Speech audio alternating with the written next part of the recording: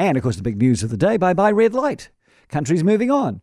From midnight tonight, we're going to be in orange, which means yes to a boogie on the dance floor and no more mask requirements at schools or at hospitality venues, unless you want to. But COVID Minister Chris Hipkins, it's fair to say, had a bit of trouble explaining why you still have to wear masks when you go to the shops. So you can have people pashing on a dance floor, but I have to wear a mask to go to the supermarket.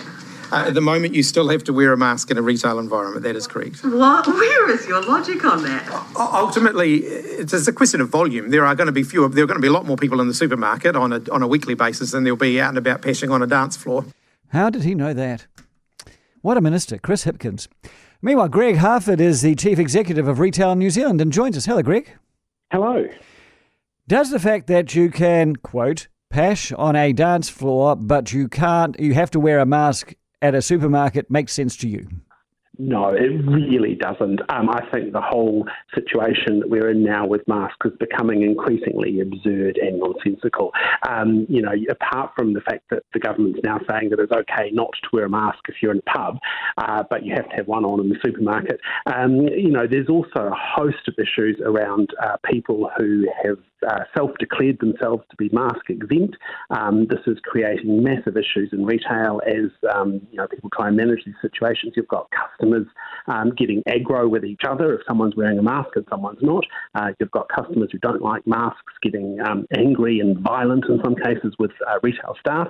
The whole thing is a real mess, and the government either needs to decide that masks are an important part of the public health response or decide that they're not. So are you against masks? No, look, I'm fair to take the health advice on this and decide, but the point is it needs to be consistent. And I think if masks are part of the framework, which is actually an effective way of managing risk here, then they have a part to play.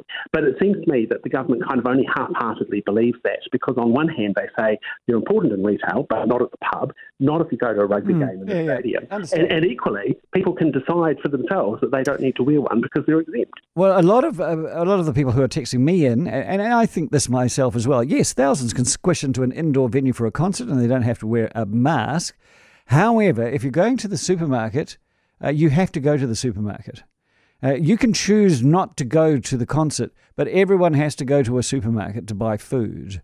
And therefore, where it is essential, where a supermarket and retail like that is essential, then why not actually have masks there?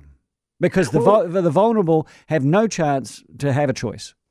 Yeah, so masks clearly are important for some people, but online shopping is a really effective way of doing your shopping without going to a physical store if you're concerned about that. But supermarkets are one thing, but this applies to the entire retail sector. So you might be talking here about a dress shop with one customer in it at any one time during the day, or one or two customers. You're not talking about crowded places. And we've got a kind of a one-size-fits-all arrangement here that's being sort of put across the whole retail sector. And there are complications. There are things that don't fit nicely into the boxes. So if you've got a cafe in a shopping mall, how does that work? There's some pragmatism to it all, though, Greg. I mean, if you're in a sewing store and it's just the shopkeeper and you're both sitting there looking at each other going, well, you look stupid in your mask, you are capable of saying, do you mind if I remove the mask? And then by mutual consent, you can. Okay, so who's enforcing the legality of this? The shopkeeper. So the police are responsible for enforcing the rules. If the police are not interested in enforcing the rules, that is an issue. If the government is prepared to allow people to determine for themselves that they are worthy of some sort of exemption, that means that they can put other people at risk following the logic, then that's an issue in itself.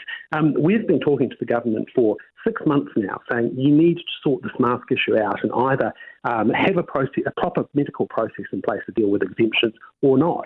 The government is unwilling or unable to move on the issue, and they need to make a decision about whether masks are actually important or not, and stop putting retail workers at risk of aggression, abuse and violence from customers.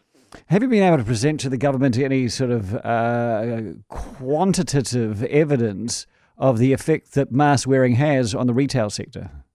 Yes, we know from numbers we've got and we've provided to government that there are significant issues out there, and there are hundreds, if not thousands, of incidents every week where retail workers are bearing the brunt of the fact that someone doesn't like it wearing a mask. All right. All the best, Greg Harford. We live in crazy old times. It is 12 minutes after 5. And, of course, Chris Hipkins will come on just after the 5:30 news and we'll ask him all the questions about where, why, how, and what. Anyway.